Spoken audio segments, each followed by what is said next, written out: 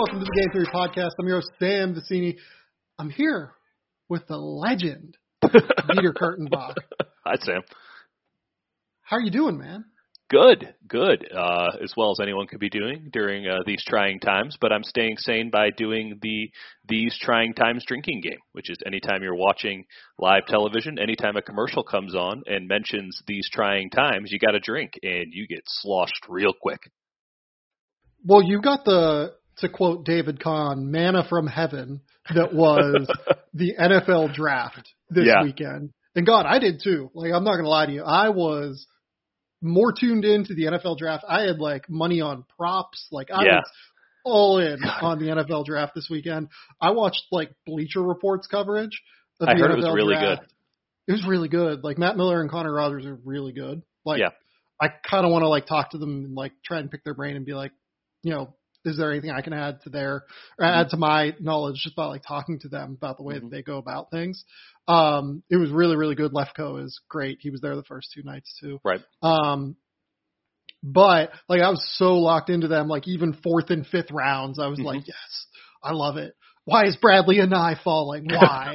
I was just losing my mind, super engaged in this thing. And we needed some sort of sporting event, and I'm glad we got one. It was beautiful to enter an event not knowing the outcome of something, knowing that no one knew the full outcome of something, and the amount of text message chains I had going, it just felt like old times again.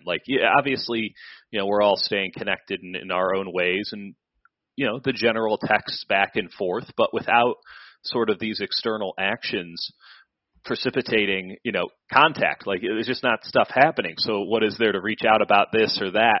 It was really great to kind of get the chains going again, to feel like something dynamic and interesting was happening that wasn't a pandemic. And I don't know, as much as of pessimist as I am in everything in my life, and certainly have found plenty of pessimism to be a viable emotion and state of mind during this pandemic. The ease in which the draft seemed to be held, the intimacy of the entire situation, the ability on a personal level to just be able to dive into something really deep, the fact that there was nothing else going on allowed me to completely nerd out about the draft, which is something I really enjoy doing and hope to do again. And but yeah, it was just, there's reason to believe that we're going to get something back soon, that the NFL draft won't stand alone for months on end.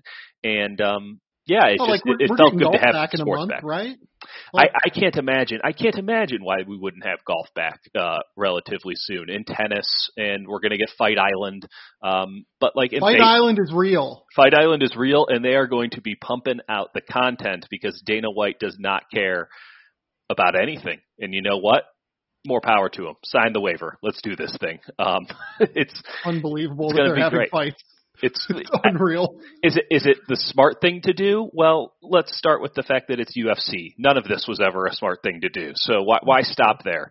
But I think we're going to get baseball back here probably by the 4th of July. And that's not to say that, it should be back or that it's healthy or whatever, but business is business. We know this country runs on businesses and corporations, and baseball and hockey, they're looking to get back in on this thing ASAP. There's some market share to be had, and they're trying to capitalize. So I think that, at least in the sporting landscape, we're going to get back to something. I don't know if it'll be anything remotely close to normal, but we'll get back to something soon. I think the NFL draft showed that it's possible to pivot and try new stuff and get weird, and that it's going to be A-okay, and people will respond to it more than anything else. Yeah, I totally agree, and maybe we'll give some takes on the NFL draft at the end of the podcast here. Cool. But the couple of things I want to talk about on this podcast in general are, first, we're going to talk about this new G League initiative into the decision of high school kids going to the G League now and getting paid hundreds of thousands of dollars to do so because Adam Silver thinks it's a good idea for this to happen. We're going to talk about The Last Dance, which is a fascinating, weird, stylized almost monstrosity and like incredibly entertaining, beautiful documentary about Michael Jordan in the 1998 Bulls. And then finally, we're going to talk a little bit about this poll that Tim Bontemps put up about, prospects across the NBA that you would want to start your franchise with. So let's start with the G League initiative thing. So it comes out, the reason that we haven't had a podcast in a while is that I turned 30. I joined you in the ranks of being 30. Giddy up. On the day that Jalen Green announced that he was going down this professional G League pathway. And you never felt older. And the day that the whole idea of this G League pathway was announced, where they're not going to play in the G League. It's not going to be like they're allocating Jalen Green to a team. Yeah. They're going to be just having these kids hang out in Southern California, getting better at basketball, teaching them life skills, everything that goes into that, instead of playing really high level college basketball. And I can give some background a little bit on that. So like I kind of got an inkling that this was going to happen like a couple days before. So on, let's say like April 14th, and even on the 16th, the day that Green announced, I was still like texting and calling like G League general managers and G League assistant general managers and like guys on the team level, asking them, yeah, like, what do you know about this program? And the level of uncertainty about it, even among those people, was pretty bizarre to me. They thought there was still a chance that like they were going to be allocated these kids on their rosters and were concerned about like having to care for an 18-year-old for a year and like having to deal with an 18-year-old's development that, frankly, you don't have, player rights to, in regard to having them on the NBA team. So how do you go about developing him? Do you prioritize his development over the course of your older players? Do you just make it a meritocracy? Like there were a lot of concerns going on within G League front offices among people I talked to. And that is, I think, one of the interesting ways to frame this entire thing. I kind of feel like it's flying a little bit by the seat of its pants. Like they wanted the headline of Jalen Green, potential number 1 overall pick, is passing up college to go play professional basketball with the G League, not necessarily in the G League. Because essentially this thing is going to act as an academy. And the NBA academy system has all of these, locations in India and in China. I think there's one in Australia. There's definitely one in Africa where they try and identify the best players and put them in a situation to succeed. The thing is that in those countries, there isn't a basketball infrastructure that already exists developing players well. Right. In many of them, at least. Like Australia is a bit of a different beast, and I think China is a little bit ahead of the other two. Okay. But in the NBA and in America, college basketball does exist. And I have heard some questions as to why the NBA feels like it wants to get involved in the development of younger players when this ecosystem already exists. Like, yeah. I can tell you that there are scouts, general managers, high-level executives, et cetera, that I've talked to that are like, I don't really know why we're subsidizing this, because like housing Jalen Green, Isaiah Todd, Daishen Nix, the former commitment to UCLA, decided to commit to this program today. So we're up to 3. We're up over $1 million committed already, to house these kids, to pay for trainers, to pay for food, to pay the rental for whatever place they decide to go with to house these kids from a training perspective. Even like the Mamba Academy is a really great option out here in Southern California. Like this is going to be an 8-figure expenditure that you're going to have to sell owners on being like, yeah, I'm willing to write the check, for $300,000 along with my 30 other owners to subsidize this thing. Yeah. And, maybe they find a way to get, for instance, like Gatorade involved. Like, I don't know if Gatorade's involved in maybe paying these kids just because they want the publicity for the G League, because the G in the G League stands for Gatorade. Like, I'm just speculating here, but maybe they decided that they'd be willing to kick some money in. Maybe someone like a shoe company decided to kick some money in because they think it's good to get these kids away from colleges. Why they would want to do that when they already sponsor the apparel for many of these colleges, I'm not entirely sure. But I'm just kind of throwing things at the wall. Man. Yeah, in terms of like, who's going to pay for this? And I'm just very, I don't want to say I'm skeptical, because I think it's good that there is now like a somewhat well-formulated pathway for these kids to get paid legally by the basketball community writ large to play basketball. I am just like a little bit hesitant on the way that it has been formulated so far, I guess is the way to put it. And that's just a straight up hot mess, and no one seems to have answers, and they're kind of doing it by the seat of their pants.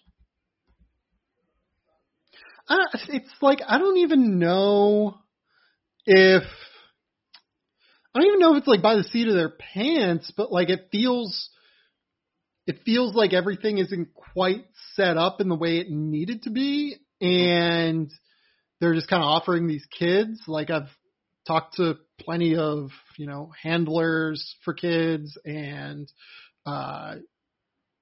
agents that have, that are connected with kids that like have been floated the idea of the G League. And it's, a lot of them are saying no because they still see value in building their brand in college basketball and potentially being able to sign a bigger shoe deal somewhere else. But I'm not sure yet that this is the best, most valuable route for these kids. I'm glad it exists, and I'm glad that kids that don't want to have to deal with the collegiate atmosphere are going to get an opportunity to go down this road. I'm just going to be very interested to see how it all plays out, because there are a lot of factors at play here. Let me ask you this. Who do you think the NBA feels threatened by here? Because this, as much as everyone likes to skew it as a goodness of their heart thing and trying to create another path, like that's not really how businesses are run, especially when you're giving out hundreds of thousands of dollars. So who do they feel threatened by? I don't know that it's threatened. I think that they just wouldn't mind taking a chunk out of college basketball potentially. If that's the case, and I think that on some level it may be, just from like kind of talking with people around the league. If that's the case, and like they're literally recruiting kids that are signed by college basketball teams. Like Daishen Nix had signed his letter of intent to go to UCLA. Right. I think it's short-sighted to do that, because you can certainly reduce college basketball and you can minimize its specter, and you can minimize the newsworthiness of it.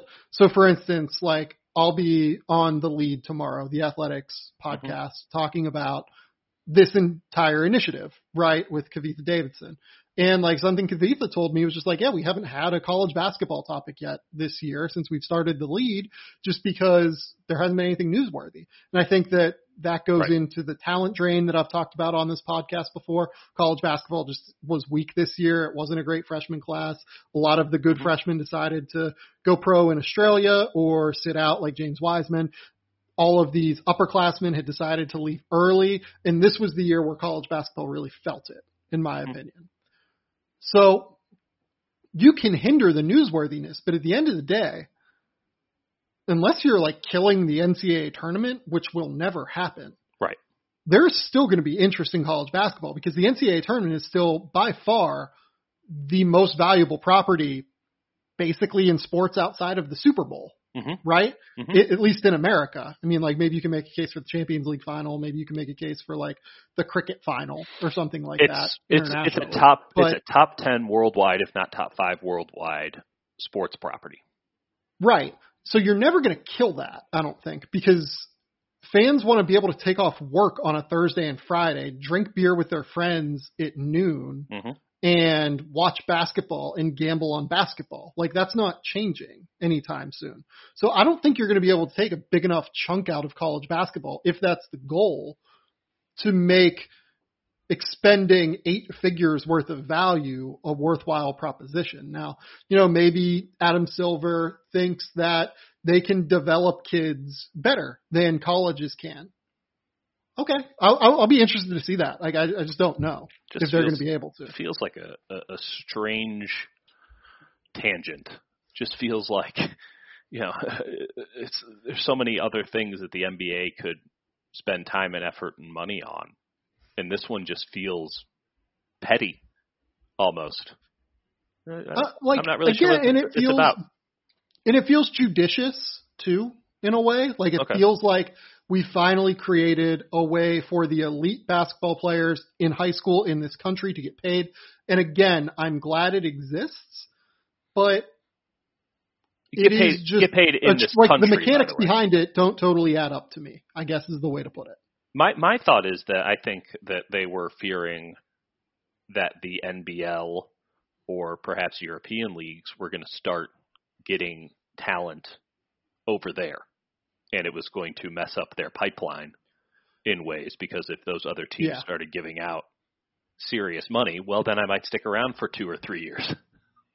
I don't think they can give out enough money. Like the NBL, I don't think can give out enough money. No, that's fair. I don't think that even maybe Spain could, but I don't think they would. I don't think they would. But still, it does undercut perhaps just the optics of the NBA being the preeminent basketball league. And that's without dispute. But when high school teens in the U.S., top-ranked high school teens, are like, I'm going to Australia, or I'm going to China, or I'm going to Italy.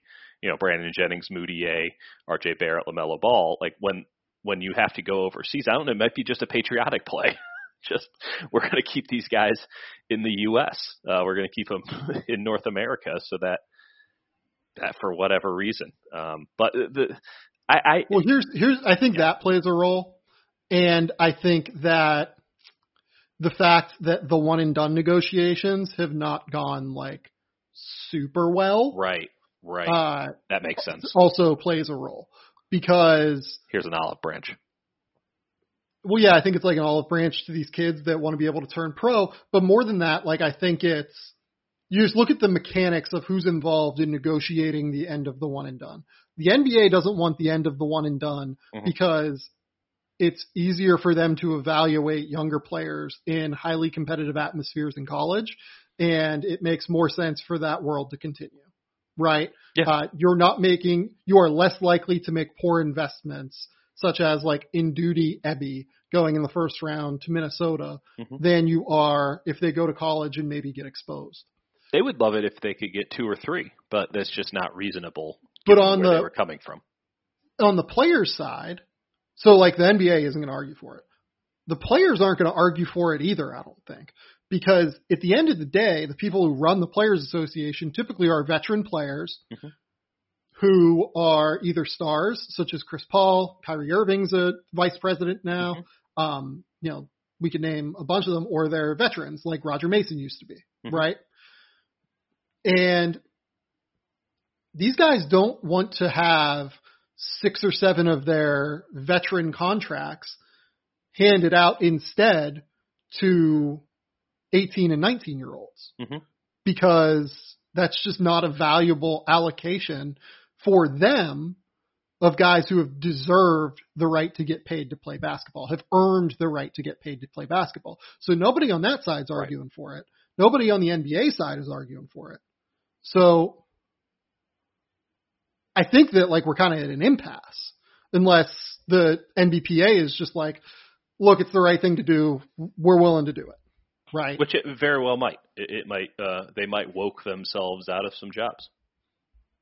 Sure. But like, I'm skeptical of that. So like, maybe this is just like the olive branch to do it. And like, here's the thing too, like I kind of mentioned that, NBA teams like this college route because it gives them an opportunity to evaluate players and thus makes it less likely for them to make mistakes on players.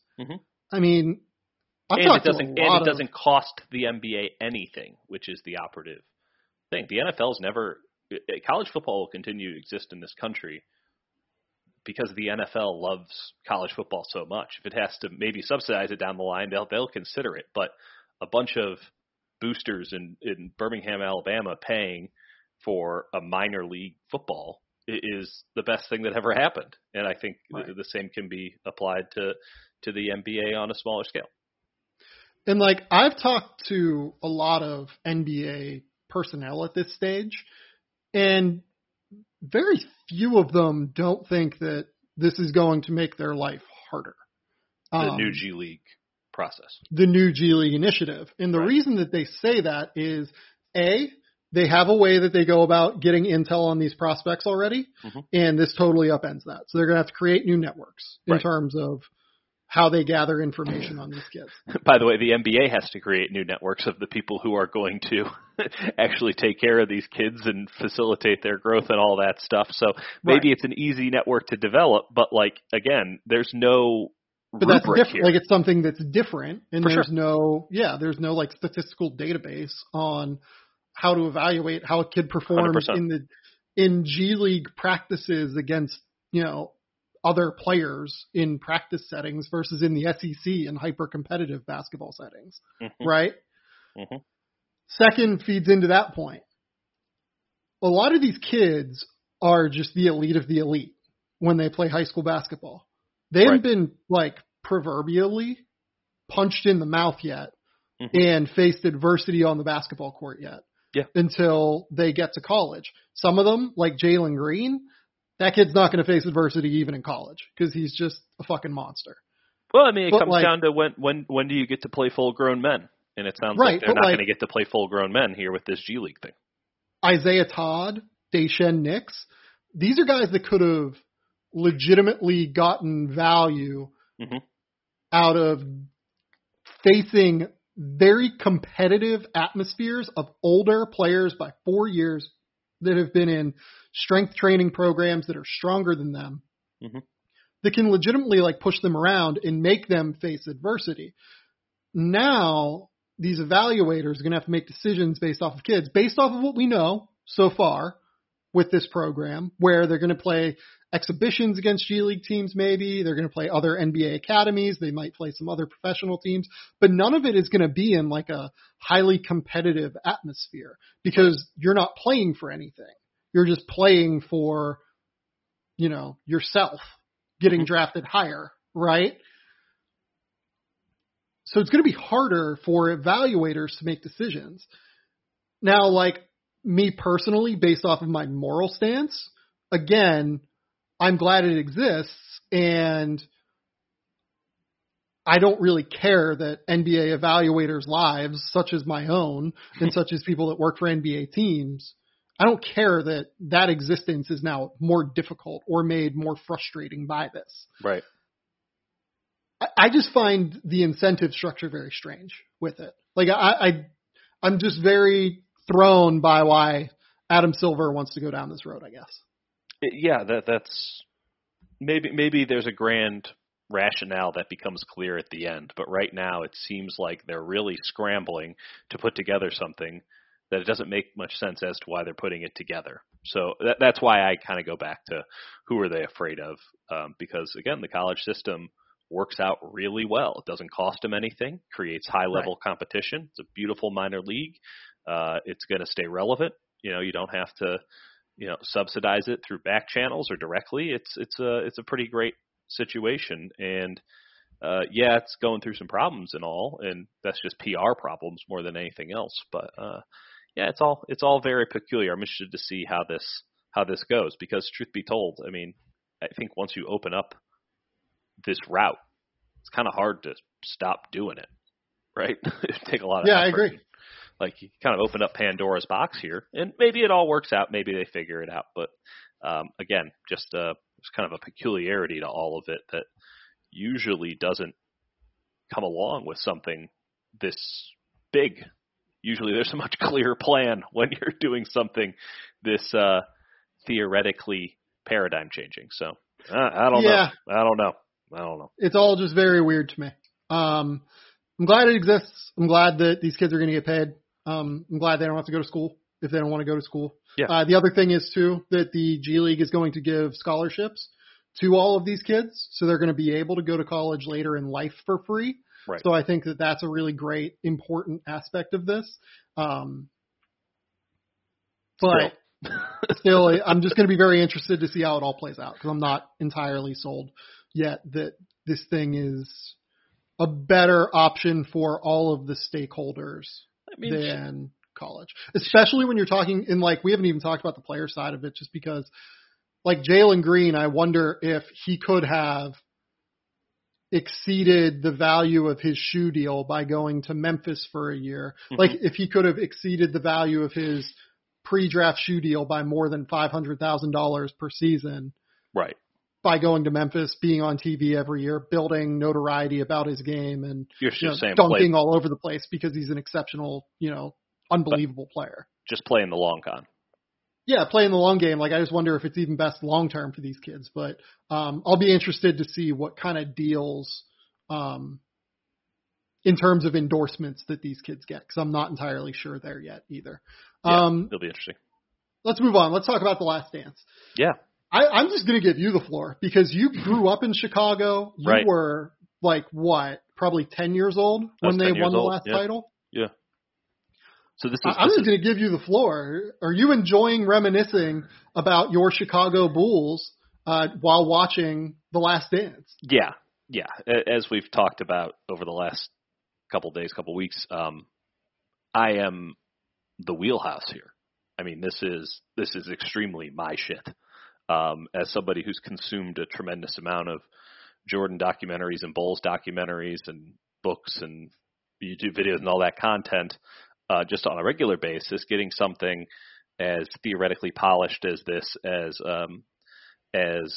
not even theoretical. Like, it is very polished and very stylized. Yeah. It's really, really well made. I don't know if it's all that. It's awesome. Don't get me wrong. I'm not sure it's the be all to end all as of right now. It's more awesome than it is good. Right. Like, you know what I mean? They got all of the names, all of the interviews. They have so much footage that even someone like me hasn't seen, some of it. But it feels a little dragged out at times, truth be told. Yeah. It feels like they really tried to get 10 episodes out of it, whereas, like, if you did this as 3 or 4, holy shit, just bangers. You only play the hits, and so that we don't have to kind of drag through on some B-roll and talk it out. But it's fantastic. It really is. My general thought is I need to start seeing in these next couple of episodes the inherent conflict, the behind the scenes stuff with Jordan in practice, the stuff that you couldn't easily amalgamate based off of just everything that's already public domain. That you wouldn't get out of reading the Jordan rules and all that. That's where I'm at too. Like, I want to see more that I don't know. Mm-hmm. I don't think we have seen much that we don't know. Like, I think the 3rd episode was, like, a really great encapsulation of that. Mm-hmm. They really just kind of went, like, surface level on Dennis Rodman, right? It would be great if we were to not just teach everybody what Dennis Rodman is, but I understand the need for it because it is a Netflix audience that's eventually going to be watching this. It's not going to be just the ESPN sports fan audience, and Michael Jordan has such a cachet that I do think that it will become an inherently mainstream thing. This is an issue that I think all of us as sports fans have an issue with, that really struggle with, which is what is sports mainstream is not regular person mainstream. And There's plenty of pop culture crossover, but it is a very clear differential. A lot of people in this country don't care about sports. The difference is there's a lot of people who care about it more than they should. And so there will always be a strong market, and you can have as many sports networks as we have and as many sports outlets as we have. And there's a sports section in the newspapers and all this stuff. and they will continue to make money even during these quote unquote trying times. But especially for international audiences, I'm thinking like UK, because right now that's where it's airing. It's ESPN in the States day after, so Mondays in the UK and in Ireland and in Europe and pretty much everywhere around the world with Netflix, it goes live that day. So I get why maybe the scope of the documentary is a little bit wider, that they're taking a broader view of it all. That said, there's enough nostalgia there for somebody like me to where I can get through it. But if it doesn't start picking up, I can very well see people just being like, yeah, we get it. And given the fact that we have nothing else going on, the fact that that's a thought is interesting, because had this been going on, I believe it was supposed to be during the finals. It was supposed to be in June, right? Yeah. So this was sort of the gap programming between NBA finals games. I'm not sure people would have stuck around after the Dennis Rodman one. Now, there's also then the fact that it's, again, the only thing we have going on right now other than the draft, and ESPN with nothing else to talk about other than the draft again, is hyping this bad boy up like it's nobody's business. It was hyped certainly when they dropped the trailer and stuff, I believe, during last year's finals. They dropped this thing a year early. A year early. Oh, it was supposed to be during the 2021 NBA finals? Well, no, they started advertising it though. Like they dropped the trailer for it in 2019. Right. And everyone was excited for that, but that's fun, that's organic hype, right? It wasn't this whole, they didn't have this PR machine working for it at all times. I don't think that they would be doing the same things that they're currently doing, where Scott Van Pelt basically does a Talking Dead Last Dance post-game show with SportsCenter every night. Like, there would be actual sports. There would be shit happening. Right. So it would be part of it, and it would be interesting, but you wouldn't have Stephen A. Smith and Max Kellerman arguing over, did Isaiah Thomas, was he a bad snub for the Dream Team in 1992? It's like we're not rehashing 28-year-old sports talk radio topics. So all of that sort of creates a bit of a malignment. The fact that it hasn't completely blown me away, even though I am the target audience, it has been a bit frustrating. But this is nitpicking. I mean, it really is. Yeah, I was going to say, I'll be honest, like, I totally understand what you're saying, and I think that from the perspective of like a journalistic documentarian entity, right? Maybe it's not like exceptional, right? I mean, the issue is fucking awesome to watch. It's fucking awesome. It's fucking awesome. Honestly, I would prefer, and I'm glad that they're stacking the episodes because that's just helpful. What's become very clear is now that we are with nothing live going on, everything is binge. And right. I'm having a hard time not watching 6 straight episodes of something anymore. So I'm glad that they at least stacked them 2 for, and maybe that just whets the appetite just enough. Another issue here is that ESPN has put out what I hold to be perhaps the greatest documentary ever made, and that's O.J. Made in America. Like, that is the epitome of the genre, one of the epitomes of the medium. I mean, it is a A+ Criterion Collection all around outstanding documentary. So you're holding it up against that. I mean, it's a hard act to follow, and this is doing a very good job in at least punching. It's given itself a chance, and it who the hell knows? These next couple episodes could be so revelatory and interesting that it feels like it's on that par. But did you just create a word there, revelatory? No, revelatory, in which to reveal. Okay. It sounds like a combination of relevant and revelatory. Oh no, you're right. It is revelatory. Shit. No, I totally know what you're saying, and I agree. But like, again, I just revelatory. Yeah, I know you're right. It's revelatory. I just come back to the fact that, like, I'm watching this, and I am just getting like an adrenaline rush every single time that this thing is on. Like the music's been highlights great. that are randomly in there. Michael Jordan, we have to talk about Michael Jordan's like current day interviews because holy shit are they incredible. The level of don't give a fuck is next level. The level of, there has never been, like we thought that we peaked with Kobe Bryant when it came to like superstar level of don't give a fuck. Yeah. Michael Jordan is far exceeding the level of superstar don't give a fuck because he knows nobody can touch him. Like he's out here calling Scotty Burrell an alcoholic, like in the middle of the thing. Yeah. Like, it's unbelievable. Scotty Burrell's out here trying to coach the Southern Connecticut State University basketball team, and Michael Jordan's making his life like 1,000,000 times harder. Yeah. It's, I'm not sure. I'm super in on that kind of stuff. And again, it's so difficult for sort of me to judge because I'm not even remotely close to mainstream, and I get, the sort of access, not like on the plane and stuff, but like you spend enough time around NBA players on a regular basis, you pick up stuff like that.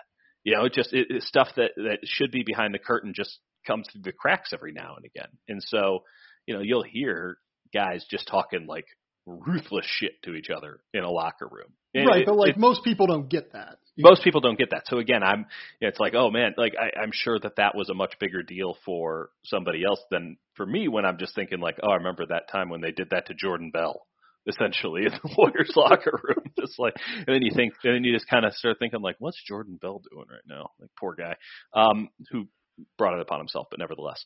Jordan Bell made money this year. Jordan Bell was in the NBA. Yeah, I don't know how much longer that's going to be the case, but I'm not sure either. He spent it all on candles, but it's time out. We're gonna have to pause on the Last Dance thing. He spent it all on candles? Do you not know the Jordan Bell Mike Brown candle scenario? No. So everybody, or at least the Warriors, stay at the Peabody Hotel in Memphis when they play the Grizzlies, and it's the one that has the duck walk thing, and it's a very famous hotel, so they have like a gift shop of like Peabody Hotel items.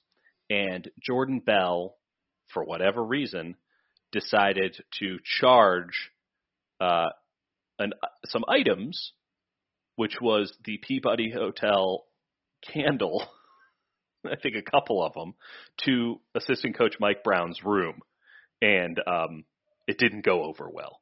When Mike Brown is like, I'm not paying for these candles. Like, who did this? Like, it was a prank that went way wrong. It wasn't that funny to begin with, and then it was not accepted as a joke. And I believe Bell got suspended for conduct detrimental from the Warriors, and that pretty much ended his spell with Golden State. And then he was with candles. For candles. Yeah, it was all about the Peabody Hotel candle, which, by the way, I have smelled a delightful scent.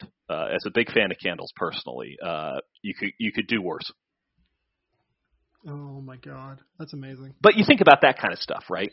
Those kind of people, those are the kind of things you think about where you're just like, Jesus, he's really giving it to him, and then you realize like that is, I don't know. Or like Michael Jordan walking onto the plane talking about how the Denver Broncos beat the Packers in the Super Bowl. We all know Michael Jordan made a killing on that Super Bowl based off his reaction. I think about Draymond Green a lot during these documentaries is what I'm trying to say. And with the Rodman. Talk about Dre a little bit too, because Dre's like 4 more days of quarantine away from just saying some outwardly wild shit. You're right. He's so close to. No, he's already crossed that line, man. I will appreciate it because Dre lives with no caps lock. That's essentially his entire life. He cannot help but tell the unfiltered truth about everything, including when he's dunking on himself. But it's good. So much. It's good shit. I want to get away from some of the backstory stuff. I want to get away from the character development stuff that the documentary is wanting to do, and I want to get into the nitty gritty final season ins and outs, machinations of everything that was going on, because I feel like that's the most engaging stuff, the behind the scenes stuff with that team, the clips of, when they're on the plane and then they're in the hallway, and Krause and Phil and Scotty holding out, and Dennis and all that stuff. And then it feels like every time it starts to really get going and you're kind of fully engrossed, they're just like, let's swing it back to Phil Jackson living in Montana. It's like, but here's the thing on that though. We're at the point now where they've gone through Jordan, Pippen, Rodman, and Phil Jackson already on these look backs. It's like, I don't need the Ron Harper bio out of this. Like, so I guess my point is, I don't think we're going to get that. I think we're finally now, episodes 5 through 8 probably going to get really into the details of the season, because they've set the table now. And maybe we get a Jerry Krause episode, which, by the way, the Jerry Krause stuff and the way that they just fucking disrespected that motherfucker, rest in peace, I guess. Yeah. But that's unbelievable. Let's not forget though that Michael started his Hall of Fame speech with Jerry Krause this year. I don't know who invited the motherfucker. I sure didn't. Oh yeah, it's very clear that Michael Jordan does not have any respect whatsoever for the man that built this team. Right. So that stuff is really interesting to me.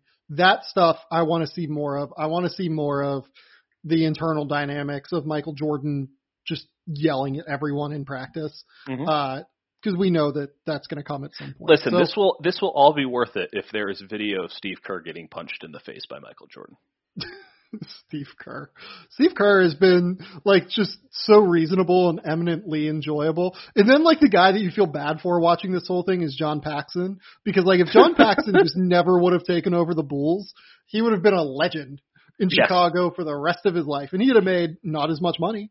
To be fair, 2 game-winning shots in the NBA Finals, or series-winning shots in the NBA Finals in his goddamn career, and everyone in Chicago hates him. Can't stand the fucker. I will say this: as much as the Krause stuff hit different, just as a child of Chicago, because there's one thing that unifies all Chicago area dads, and that is a deep hatred of Jerry Krause, and particularly a deep hatred of his handpicked coaching choice, Tim Floyd. My dad is not a huge sports fan by any stretch of the imagination. I don't think he could name more than a guy or two on the current Bulls. He'll watch some golf. I mean, that's kind of where he's at. That dude hates Tim Floyd with a fiery passion. I mean, it is deep and unrelenting. You can't say the name Tim Floyd around Doug Kurtenbach without getting visceral anger from him, because he blames Krause and Floyd for, okay, fine, even if the team broke up, it's why do you get rid of Phil? Why do you get rid of Phil Jackson out of all of it? You figure it out. But it's all of these things. It's mostly rehashing of memories and things I heard about and things that I technically lived through but didn't understand. That's really cool. The bio stuff, again, I knew all that stuff. That's the stuff that you remember when you're 10 years old and you're getting your book fair Michael Jordan biography stuff. I'm looking for something that's not going to be in the Scholastic edition of Michael Jordan, a life above the rim. The Dan Wetzel child story. Exactly. Just please give me something other than that. That'd be great. Again, I can't emphasize this enough. This documentary is awesome. Yes. It's so much fun. We are allowed to nitpick because we are also apparently allowed to debate 28-year-old topics as if they are brand new and fresh. So this is all part of our very strange sports ecosystem at the time. Nitpicking something that is unquestionably an A and wondering maybe why it isn't an A+ yet. But again, if we get that Steve Kerr getting punched in the face thing, I'll shut the fuck up and just say that I want to talk about a few things that just really stand out positively. Yeah. I think that the style with which it's directed, I think that the editing is really good in terms of propelling you through the story. The music is exceptional, as I said earlier. It deserves a second mention. It's amazing. Yeah. And era appropriate, which I find is often difficult for documentaries. They'll mix it up by a little bit, and you're they nailed it. You know what you're talking about, especially for a documentary that swoops in and out eras so frequently, being very era appropriate with the soundtrack music is clutch. And it's just it's super fun. I mean, just watching Michael Jordan reminisce about this, the Jordan interviews in this thing have been off the charts. They are by far the most interesting thing in this documentary, and it's because Michael Jordan speaks so rarely about topics like this. When he does, though, holy shit, is it candid. And it's always great. Every single time it flashes to that baby blue shirt that he's wearing, and you see the scotch or tequila or whatever it is. Tequila, yeah. It's his brand tequila and probably a $500 cigar. It's $500 cigar. I need all of that in my life. Yeah. I think ESPN should release a pay-per-view of the uncut Michael Jordan interviews. Yes. People will legitimately pay hundreds of dollars to see that if you show every single moment of his interview for the Last Dance documentary. ESPN, give me a 2% cut of that, please, because that is the best idea. They're giving it to you. That is the best idea anyone has come up with for you to continue to make money. You just call it the Jordan cut, and it's just Michael Jordan talking. Yes. For 14 hours straight. So many people will watch it. I'd watch the shit out of it. So many people will watch it. I watch Michael Jordan. The one I'll say this: as much as we say Jordan doesn't talk candidly or openly about the Bulls and his path and all that stuff, that's accurate, right? Like, he did a Good Morning America thing as to pat himself on the back, and to be fair, credit there. He built a hospital in Charlotte, right? The Michael Jordan Hospital, and he was drinking his own tequila at the hospital with Good Morning America. It was a fascinating thing. That was a big deal. That was a big deal there.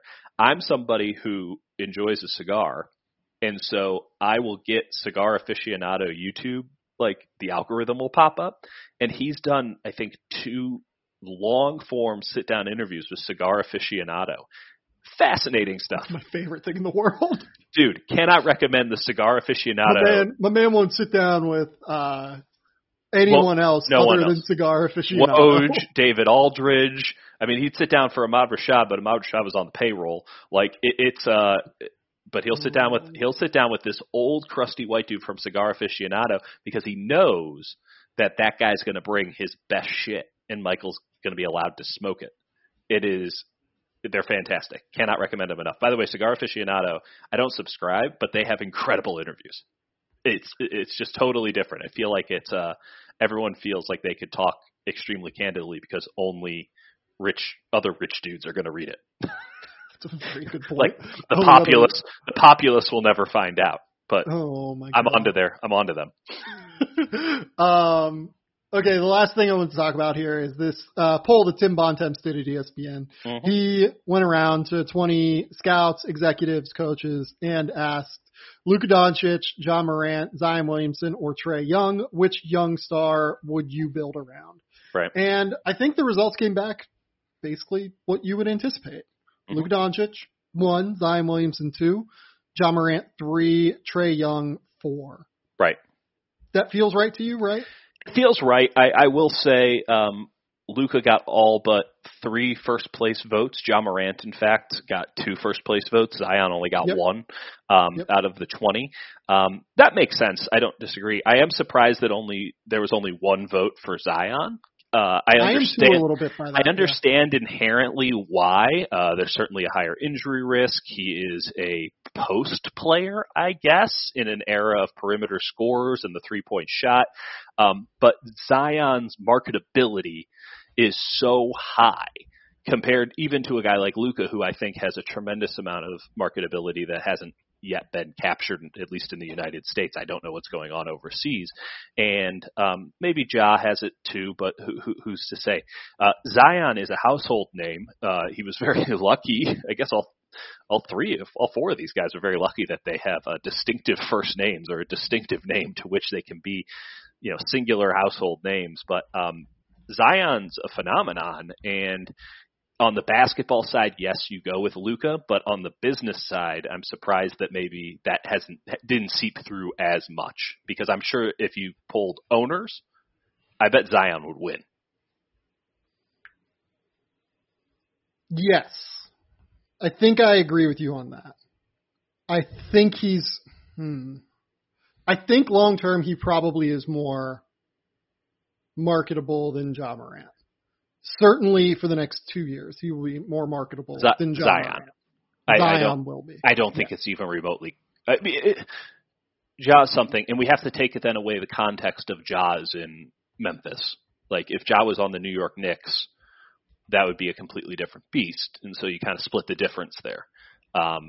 Same to a degree with Zion. If he was on the Knicks or on the Clippers or Warriors or somebody like that, it would be 14, 20x what we're getting now. But my stance is I just think that Zion is already something pretty phenomenal when it comes to selling tickets, selling jerseys. I don't know selling shoes yet. He's something like a Shaq. And let's not forget that Shaq was a huge, huge deal, marketing-wise, and then obviously on the court as well. Listen, there's no question that Luka is the right answer on this as a player, even though I'm very high on Zion. It's Luka. Luka is an MVP candidate already.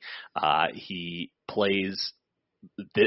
He doesn't need to adapt his game to play the modern era of basketball. He is the modern game of basketball in so many ways. He's bigger and stronger than Ja and Trae Young. He's playing essentially the same position, but he's already a full-grown man. He's already dominated other full-grown men. He's starting to dominate the NBA full-grown men. He's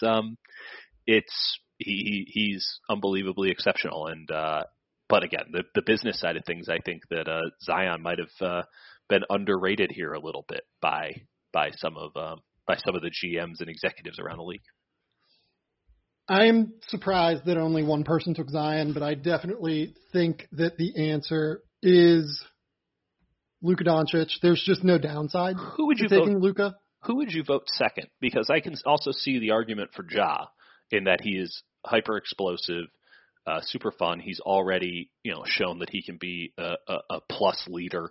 The ceiling is the roof for this guy, to steal a line from Michael Jordan. Like he is unbelievable. He's a little bit older, but unbelievable in what it is he's been able to do so far in his professional career. Is it? Yeah, is it I close? would take Zion. You would take Zion. It too. Yeah. What separates? If we're talking about just on court, well, I mean, Zion, I've made the argument for months now that I think Zion's a top 10 player in the NBA right now. That's aggressive. I get it, but he's in a conversation of the elite of the elite. As we currently talk, I had Ja as an all NBA caliber player, obviously Luka first team in that regard. Where are the separation points? Obviously Luka's 1. You're going to have Zion 2. How close are Zion and Ja in this situation in your eyes? I would say I think it's pretty clear cut that I would take Zion. Mm-hmm.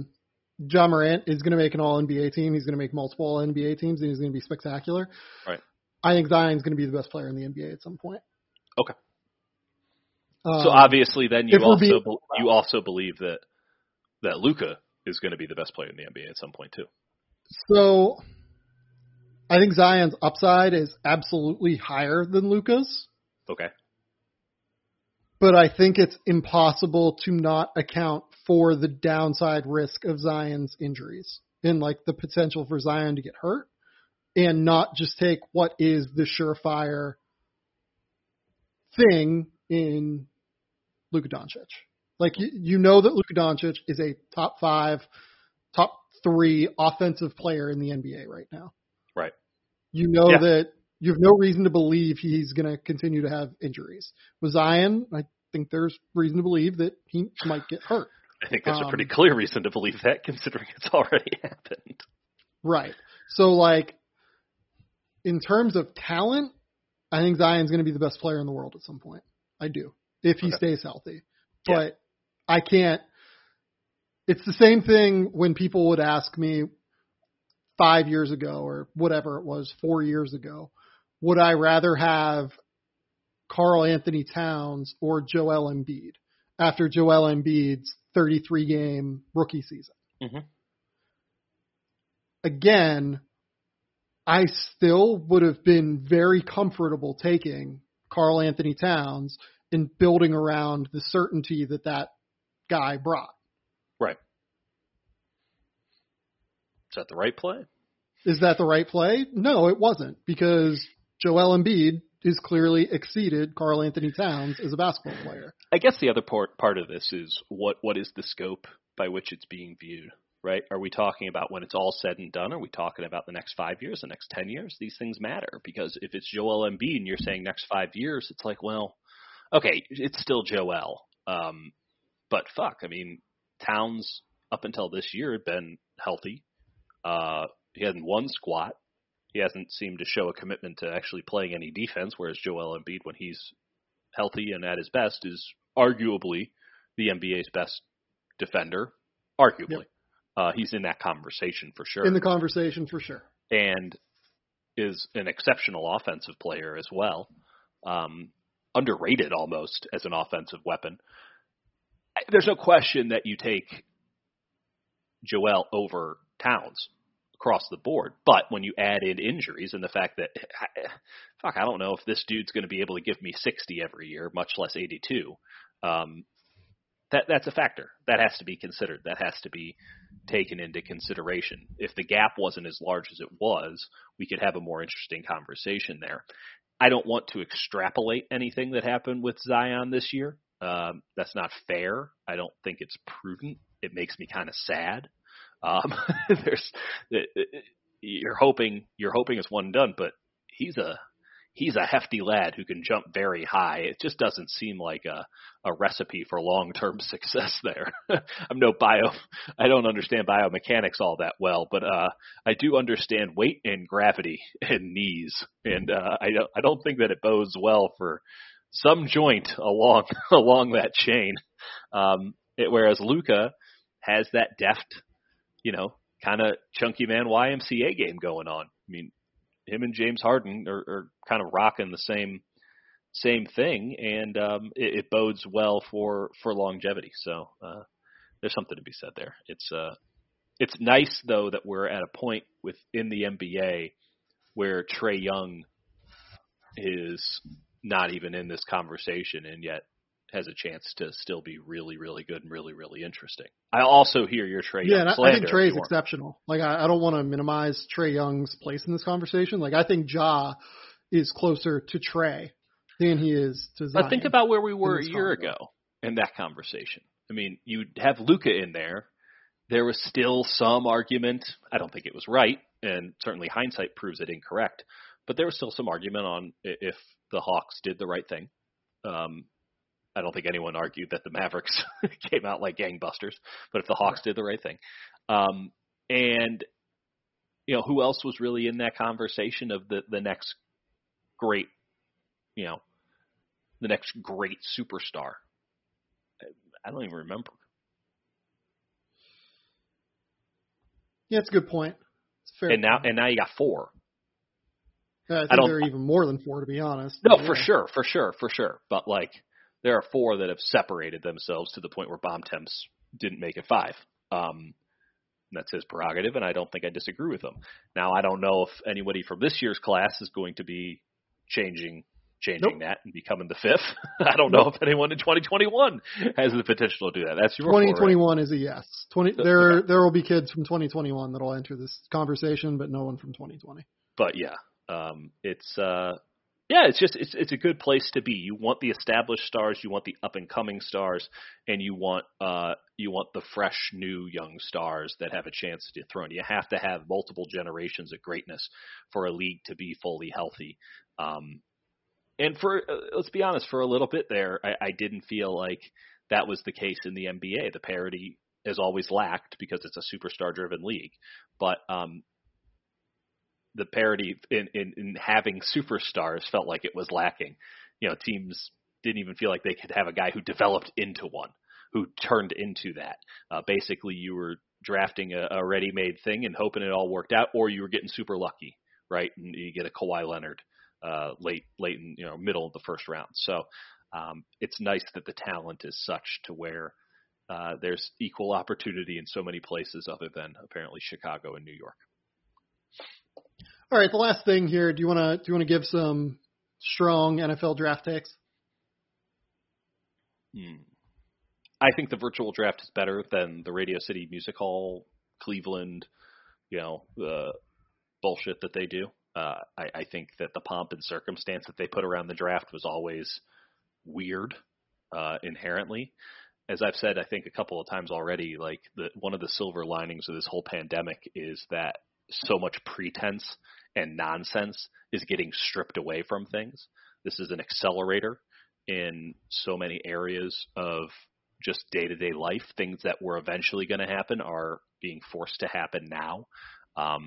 And I think that the intimacy of being in homes, being with family, Roger Goodell in the chair, almost falling asleep between picks on day 2, like there was a very real human element to it that honestly they had escaped by putting on these big ass shows over the years and turning it more and more into an event.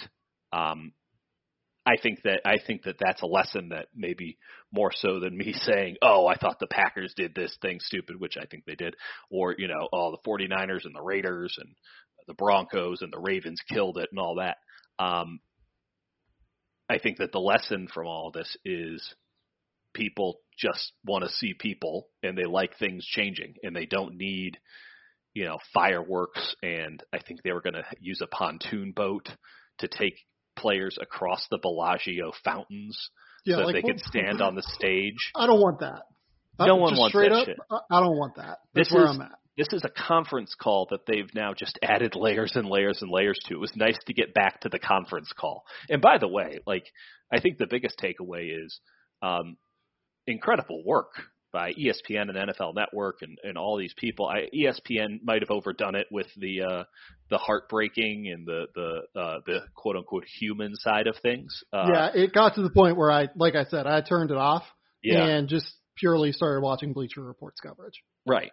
Which is very similar to how the MLB draft goes, where it's like they're just sitting in a studio and reading names and they give a scouting report and then they move on to the next one. That's what I'm looking for. That's what I want. But I did enjoy at first the orchestration of all of that, having to get, these iPhone 7s or whatever on tripods into everyone. As somebody who very much values the fiber speed internet that I have here at my home.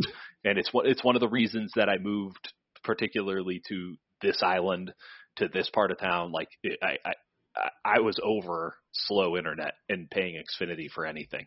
And so I know the difficulty in bandwidth in trying to do, basically work from home telecommuting kind of stuff. And to put on a draft in that way is crazy to me. And for all of these teams to be able to basically put their war rooms in the GM's living room, not that crazy because they have enterprise level IT, but credit to ESPN, credit to Trey Wingo who had to orchestrate all of it. I think that it went so well. They're not going to obviously, and hopefully just because things get better, they're obviously not going to keep the basics of that, but some of the elements that came through because there was no other option. We have to do it this way. I think that it was extremely informative and will make a better product going forward. And I think that, maybe us as content creators and sports fans and sports writers and talkers and shit, like that intimacy that they were able to tap into, whether accidentally or deliberately, is so valuable. And that's something to really think about kind of going forward, which I enjoyed. I enjoyed learning something about the industry. Yeah, I think that's all true. I think that. What was your favorite part of it? I want Jerry Jones drafting from a yacht every year, and I want Cliff Kingsbury's. What a flex! Cliff Kingsbury's Scottsdale mansion is exactly what I needed. I'm so envious. It was. That looks like the greatest place on earth. My favorite comment on Twitter with that was, what do you think Cliff Kingsbury does for a living? when you see this house, and someone just responded, cocaine. Yeah, I was gonna say that looks like a drugman's house. It was like he doesn't have any photos, he doesn't have anything. It's just like, God damn, the amount of parties you could have at that place. Oh my God. Good shit. Yeah, I mean, do you want to talk about picks at all? Like, I think that everyone way overthought it with Isaiah Simmons. Like, he's just a monster. Yeah, I thought, well, as somebody who's big on Spark scores and like general athletic testing, I have to imagine his Spark score is like the highest ever. It's not.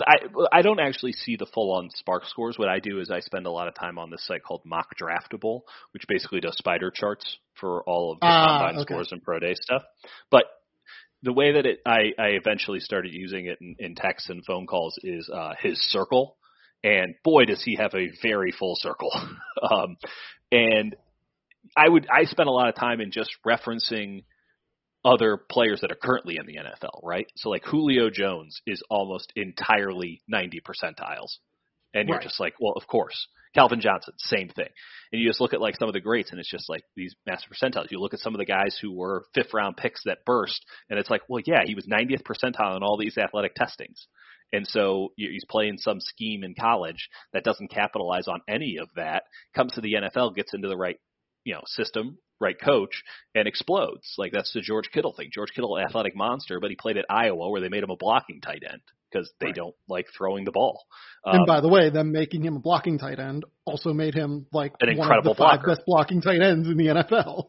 He might be the best, but we can get into that conversation later. He's unbelievable. And it also shows that blocking isn't so much physical stature as much as it is just wanting to block somebody. You have to have some physical stature, but what you really have to have is a desire to actually do it. But so my stance is very clear. In the first round, you need to be drafting an athletic freak who also has a high motor, who also produced at the college level. You have to get all three. You can't sacrifice character, athletic upside, or production. Yeah, and like Chase Young should be the first defender taken. Unquestionably, he checks all of the boxes. He's a high character kid. He was dominant in college, and he's got a big old full circle. Like there was just no doubt about it. Same with Nick Bosa the year prior. Like quarterbacks, it gets really tricky, though I do think that the athletic testing is going to become more and more valuable for quarterbacks, especially with the spreading out of the game and the deterioration of offensive lines and basically every defensive line having a bunch of dudes like Chase Young. You're going to have to see more mobility at that position. I think that the floor for that went up massively in the last year, and next year it's going to be even more. I think Kyler Murray is going to win the MVP. I think that the entire sport, the entire position is going to change almost irrevocably and dramatically really next year. And we've already seen a lot of that change. You think Kyler Murray is going to win MVP next year? Yes. Oh, wow, that's a take. It is. I'll get in on that with you because I'm sure I can get good odds on it. I haven't been able to find odds yet, and I literally check every morning so that I can get them and plunk down a whole bunch of money. I love what Arizona is doing. I think they got it figured the fuck out, and that division is really tough. It's the toughest division in football, bar none. They got the Niners in the division, the Seahawks, who I don't understand what they were doing in the draft. Just like getting. Yeah, but that always happens. That always happens, and so you don't overthink it because they'll find some guy in the 5th round who makes up for the guy in the 1st round that they had no business taking in the 1st round, and we move on and on and on. The Rams still have a great coach. Their roster's a mess. I learned a lot about Les Snead in that they cut to clearly like the pool house at his house in Malibu, and their training facility is in Thousand Oaks.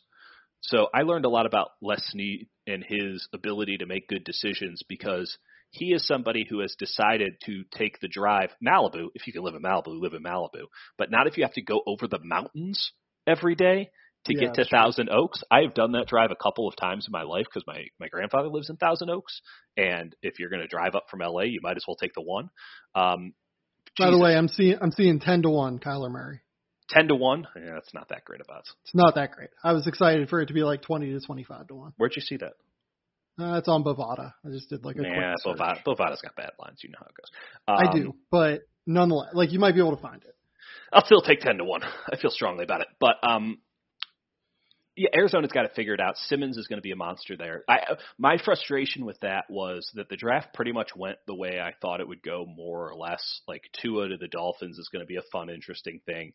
Herbert stands a chance now because he's not going to be thrown into a situation where he has to go now. He can get a little bit of seasoning. Tyrod Taylor's really underrated and more than capable of managing that team. Phillip Rivers sucked last year. Like the notion that Tyrod Taylor isn't better than whatever Phillip Rivers was last year is laughable to me.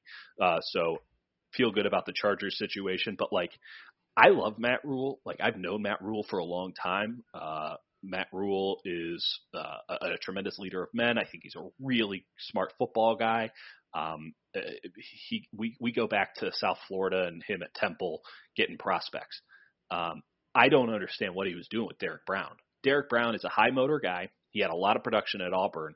He also has almost no athletic upside whatsoever. I mean, it is laughable, some of the combine numbers and stuff he put up. He's a run stopper that you drafted 7th. I mean, it was like a full-on Dave Gettleman move.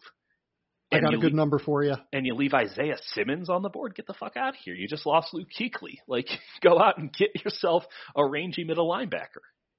Yes, I totally agree with you. They should have just taken Isaiah Simmons.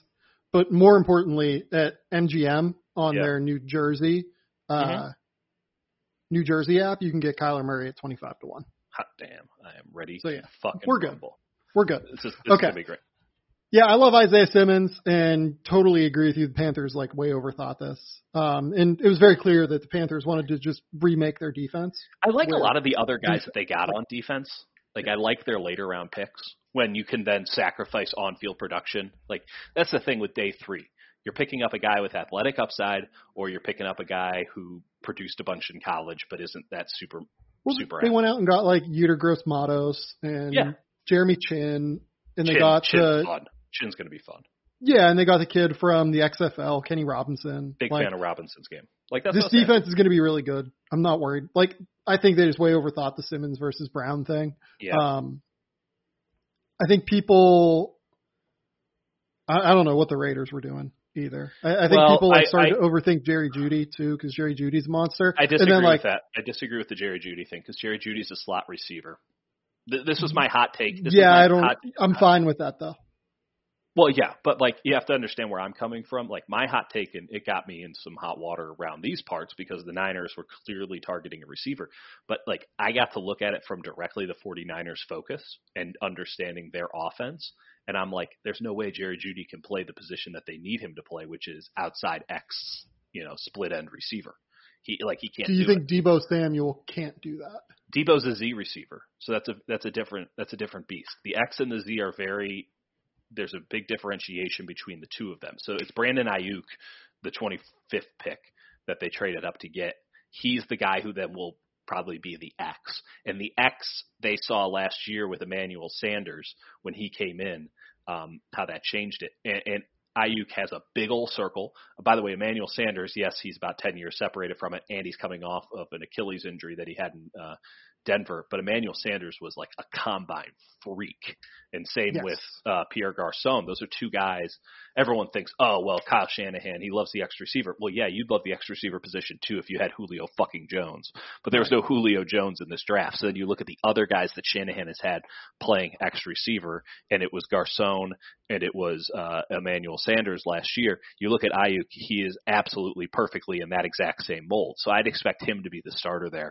That move made a lot of sense, going out and getting Javon Kinlaw out of South Carolina, who's basically an unrefined super athlete who's just massive and has this huge, he can broad and was jump. Wildly productive, by the way. Wildly productive because he was just outdoing every you couldn't put boys in front of him. Like you needed full grown men. Right.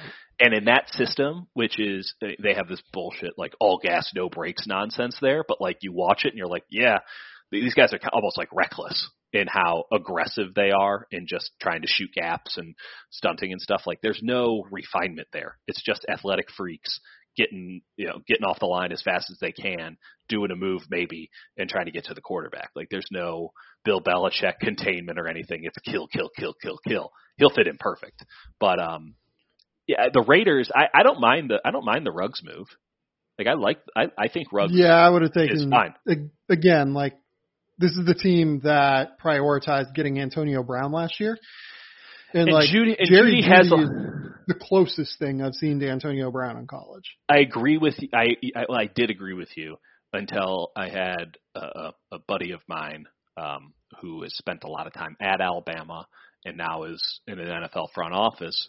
When I was talking about Judy, and I go, I feel like Niners. He asked me what I thought the Niners would do, and I say, well, I think they probably go with Judy given this and that. And he goes, they're not going to go with Judy, and I'm like, okay, well, why? And he goes, watch the tape again and notice where he's at in situations where it's clearly going to be man-to-man coverage, and Alabama hit him in the slot every single time.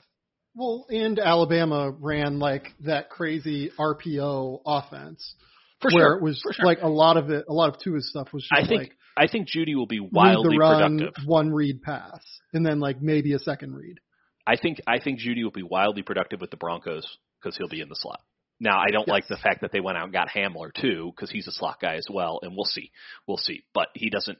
I think you move guys in and out. I think that they're going to be in a really good position. He's going to be a good player. He just doesn't have the athletic upside, right? So now you're relying entirely on route. You're relying on route running, which is extremely valuable, but kind of a crapshoot. And again, if you're picking in the first round, I don't like guys who don't have the athletic upside. I want the production and the upside, because you're drafting a day one starter if he's in the top 50 picks. So I was just kind of down on him in that regard. With Ruggs, it's like you can't teach that speed. I think that maybe in a different offense than the Raiders, but like you see Tyreek Hill twice in your division every year. Like, if we're being real about it, like I'm only really comparing Judy to Ruggs because they played on the same team. Like I would have taken CeeDee Lamb and like just been happy. I'm surprised Lamb fell. That said, it's so hard to get a read on Big 12 receivers. I mean, it's hard to get a read on pretty much any receivers, but then you watch him.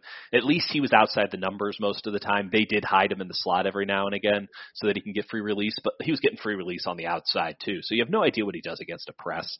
I would have bet on it, but again, now you're betting on it. True, you are. So it was really tough. It was a really deep receiving class. The high end just wasn't there, and I hate it. I hate that when people are like, "Oh, it's a really." I'm sure you run into the same thing all the time. Like this was as deep of a receiving class as I can remember. There were the guy who was. Oh yeah, we're running into it. We're running into it in the NBA draft with all the point guards because there are like 16 point guards that have a chance to go in the first round this year. But in the same situation, that doesn't mean that there's another Steph Curry or another Kyrie Irving, right? Like there's not 100% right.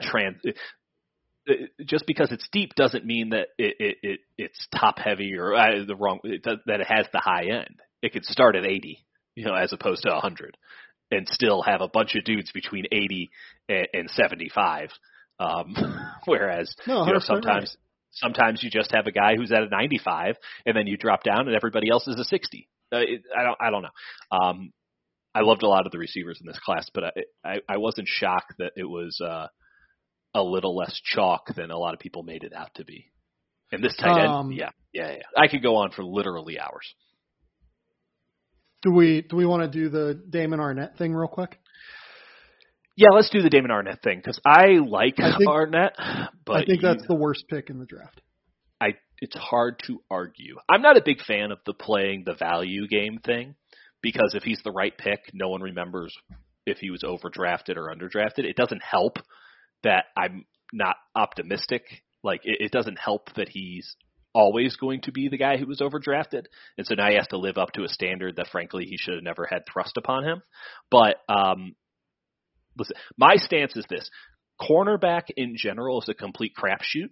There's only like 2 schools in the entire country that play a system that is transferable at all to the NFL, and that's Ohio State and sometimes LSU. Certain systems, Alabama. I only trust Ohio State cornerbacks. I wouldn't have drafted Okudah as high as he was drafted, but like he was far and away the best. Wasn't that high on it. Like, I just don't know who's good and who's not. And the athletic testing, the Spark scores and the circles and all that stuff, there's no clear indication of like, I can't figure out who's supposed to be good. What does Damon Arnett's Spark score look like? Because I would imagine it's not great because he ran like a 4.5 at the combine, and then like doesn't have super long arms. And if you just watch the tape, like Damon Arnett, like I watch damn near every Ohio State game. Like this is one of the things that I feel pretty good talking about. Mm-hmm. That man got burnt a little bit too often, especially the last 3 years. And then like, I want to say that he turns like 24 this year. Oh, I don't know about that, like, but yeah, he might. Yeah, he turns 24 in September.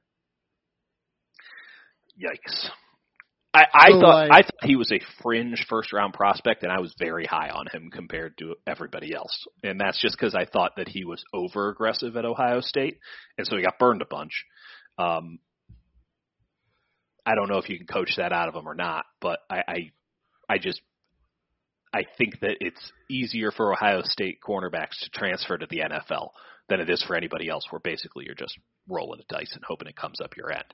So if you're in the first round and you go to Ohio State, okay, I wouldn't have been shocked at 32. 19 was ridiculous. And let's be real, he was probably a third-round prospect. Yes, that's kind of what I thought. What did you think about KJ Hill going as late as he did? Because I thought that was a minor surprising. travesty. I really like KJ Hill. Yeah, he's like an incredible slot receiver. His hands are unbelievable. He's very good at getting separation. He'll play for I think he'll make the Chargers. I thought he was a day 2, day 3 option just for a team that decided, like, listen, high floor, low ceiling. I figured he'd go like in the 4th round. I figured the tool stuff just wouldn't be there. Like teams would be like, he's 5'11" and he ain't bursty, very small, and like he didn't run like a wild time. I don't think in terms of the 40 either. So like, I figured he'd go like round 4 or 5. Round 7's nuts. That dude can play. Yeah, his hands are unbelievable too. To be fair, I mean, he had an 11th percent broad jump, 16th percent vertical, 17. He ran a 4.6 40, which for a wide receiver is slow as hell. Especially a small one. Yeah, I mean, he's got big hands. I get why he fell. I do. Like, I'm not going to sit here and deny that. Like, and again, we're talking about him. Oh, he should have gone, maybe early 5th round as opposed to. He's still a day 3 guy. Round. I thought he could have snuck on to day 2 just because he produced so well, and he was clearly Ohio State's go-to guy. Like, when they needed to play, like, get the ball to Hill. They needed a first down. Yeah. Olave was the guy that, like, near the end of the season, like, really emerged as just being a monster. But, when you need a first down, you need 7 yards, KJ Hill's the guy. What was wild to me is how the first 3 picks of the draft all spent time at Ohio State. Yes. Like, damn right they did. No, it's just like, holy shit. Like, that Urban Meyer guy might be a sleazebag, but that dude can recruit. Yep. Yes, he can. The last thing I want to talk about is the Packers. How wild was the Packers draft? Anytime that you draft a fullback in the 3rd round and it's not even remotely close to the top story, you fucked up. Yeah, I think that this was one of the worst drafts I've seen in a long time. The 49ers traded up to 25 because they thought the Packers were going to move up to take a wide receiver. Yes. And then they took Jordan Love. I do wonder if, like, maybe there's a chance they were going to take Ayuk and then pivoted. That's something that the Raiders have done 2 years in a row where they've drafted just after the Niners, and they've both had the same boards essentially. So like the year that the Niners took Mike McGlinchey, I believe number 9, they took Colton Miller like a pick later because they were like, oh, we really wanted McGlinchey. And then the Raiders had Bosa, as everyone should have, number 1 on their board. And then they didn't get him, so they're like, who's the next best defensive end? Even though the gap was tremendous. And they're like, I guess we'll take Farrell. And it's like, no, you guys aren't very good at this. Like, at least the management of the asset. I think the same shit kind of happened with the Packers there, where it's like, we didn't get the guy that we wanted. All right, who's next on our board? It's like, it's a quarterback. It's like, don't think too hard about it. Except for the fact that you have to pay Aaron Rodgers like $40 million a year for the next 3 years. See, like, that's the part that fucks me up with it because it's wild. And like, why I think it's a bad move, it's a terrible move. Is because it has nothing to do with the fact that if you think Jordan Love is good, if you think Jordan Love's bad. It has to do with the fact that the most valuable asset in football right now is a quarterback on a rookie scale deal. And you're wasting it. you're wasting that because you literally can't get off of Aaron Rodgers without blowing $35 million on your salary cap sheet for the next 2 years. And then even the year after that, I'm pretty sure it's like $20 million. So you're losing the most valuable part of this. I'm down on Aaron Rodgers in general. Like, I spent a lot of time studying Aaron Rodgers this past year because they played the 49ers in the NFC Championship game, and I think Aaron Rodgers kind of sucks now. Like, yeah, you're not an Aaron Rodgers guy. I think he's still fine. I think Aaron Rodgers at a time could have made the argument. His peak was he was as good as any quarterback in the history of the NFL at the peak of his powers. Those powers are long past him. He plays chicken shit football these days. He looks more interested in protecting his passer rating than he is about making plays. I mean, it's like passive aggressive football. I'm so out on him. And I think LaFleur is out on him. The problem is, okay, fine, you're done with him. Like, is he going to retire? Like, you can't get off that deal. I don't think there's a team in the NFL who's dumb enough to take on the full brunt of Aaron Rodgers' contract. Very strong disagree. Very strong disagree. Just because there are stupid teams. A, there are stupid teams, and B, he's still like a top 16 quarterback in the NFL, even if you want to be uncharitable. Okay. I don't want to get into it. I'll say this. I would bet you because Mike Sando does the quarterback tiers every year, right? Yeah. I will guarantee you he's in the top 16. I don't think that I think Sando's wrong. I don't think that that's incorrect. But it's not going to be Sando. It's going to be him reaching out and doing votes from NBA front offices. No, you're right. NFL front offices. You're right. And I guarantee you he's going to be in the top 16. I think Aaron Rodgers is going to make a great Las Vegas Raider, and he'll really enjoy throwing it deep to Henry Ruggs once every 3 months because he doesn't want to throw it deep ever because that's where interceptions happen, and interceptions are bad for his NFL best passer rating all time. And I think he cares more about that than actually winning games. Ooh, that's a take. We're going to end it on that take. Dieter, tell the people where they can find your work. At Dieter on Twitter, San Jose Mercury News for the time being. We'll see. I've got an NBA mock draft coming tomorrow on Wednesday. I'll have a podcast about it maybe on Friday or so. We're back podcasting. Like I said, there's nothing going on in sports right now. It was my birthday like a week and a half ago. We needed some time here. We'll figure it out. Podcast. We'll figure it out on the back end. Like, when shit happens, Sam will talk about it. Yeah, right? Like, be cool. We're all good. We're all good here. So keep it locked here, but until next time, we will talk soon. Bye.